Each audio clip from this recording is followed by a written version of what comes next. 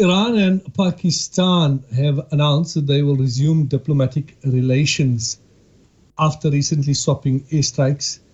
The two countries will return recalled ambassadors on January 26th, and they said in a joint statement issued on Monday with Iranian foreign minister to visit the counterpart country 3 days later.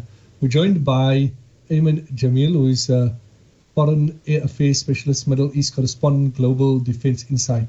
Ayman, assalamu alaikum and welcome to the program. Wa alaikum salam. Thank you very much. Thank you for joining us. Can you provide us with a brief overview of the recent events between Pakistan and Iran, including the missile strikes and the decision to now resume diplomatic relations? Yeah. So, Pakistan and Iran have boiled their relations in a series of cross-border strikes on January 18. It was followed by the Iranian airstrike in Pakistan, Panjshir, Balochistan area, and they claimed that they are targeting the Jaish al-Adl organization, that is a terrorist group that claimed the responsibility. That claimed the responsibility of attack that happened on the third death anniversary of Qasem Soleimani in Iran, leading towards the death of hundreds.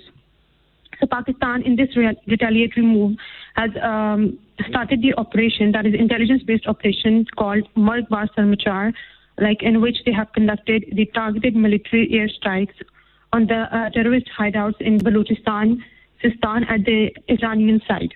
So this led towards the casualties on both the sides.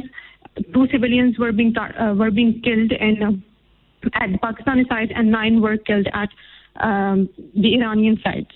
So it led towards the diplomatic freeze between both the states. So to solve the problem, both the sides have preferred to go towards the diplomatic channels rather than going towards the military escalation. And it was led by the phone call, that was telephonic conversation between the foreign ministers of Iran and Pakistan. So, and joint statement that has been released yesterday, that was Monday, that the ambassadors of both sides will be resuming their charge at the respective capitals on 26th January. And it will be followed by a visit of the Iranian foreign minister to Pakistan. So it is one of the greatest diplomatic wins in this regard. And both the sides will be discussing the future prospects of the bilateral consultations. And if we look into the broader context, in the wake of the Middle Eastern crisis and the instability in the region in South Asia, it was more of, as per my analysis, it was more of a lesson towards, it was more of a message towards the United States that if they do not stop the conflict against Palestinians, they have the capability and they have the power to prolong the conflict. And the Iranians have also come up with their military advancements. So it was not necessarily targeting the terrorist hideouts in Pakistan, but it was because both the sides have been facing the security concerns over a long period of time. But it was in the wake of the geopolitical situation, it was more of what I believe is that it was more of a message towards United States and the West and its allies. Yes.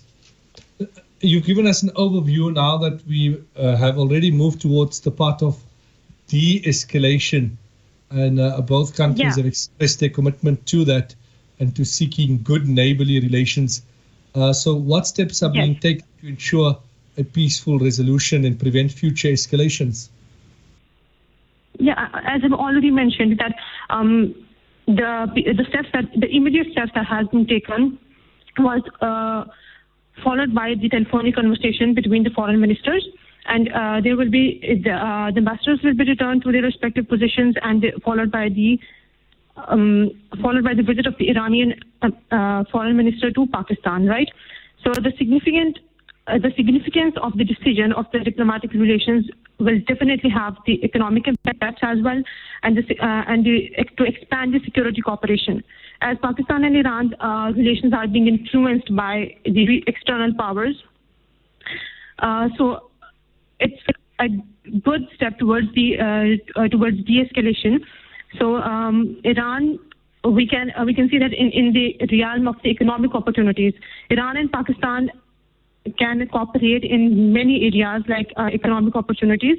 That is, Pakistan can import the cheap gas and oil from Iran, and because of I have already mentioned that their relations have been influenced by the external power. So because of that, the halt between the Iran-Pakistan gas pipeline project is one of the significant example of this thing.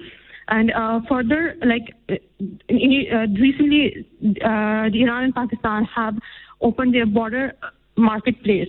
So the de-escalation towards the quick de-escalation towards the diplomatic channels, it is it will definitely boost the economic cooperation between both the states. And as both at the multilateral level, both the states are the part of Shanghai Cooperation Organization, that is a regional organization led by China. So it will definitely lead towards the multilateral economic operations between both the states and involving the other parties as well. And in the wake of the de-escalation, definitely both the states will be, in the upcoming visit, both the states will be focusing on having the policies or having the coordination to come up with the counter-terrorism policies, so that they can they can come up with the policies to dismantle the terrorist hideouts in the region, at both the sides of Balochistan and Iran and Pakistan. Yes. We appreciate the update that you've shared with us on this particular front. Shukran, thank you very much for your time and all the best. Thank you. Thank you. That was Ayman Jamil from Pakistan giving us an update on the situation.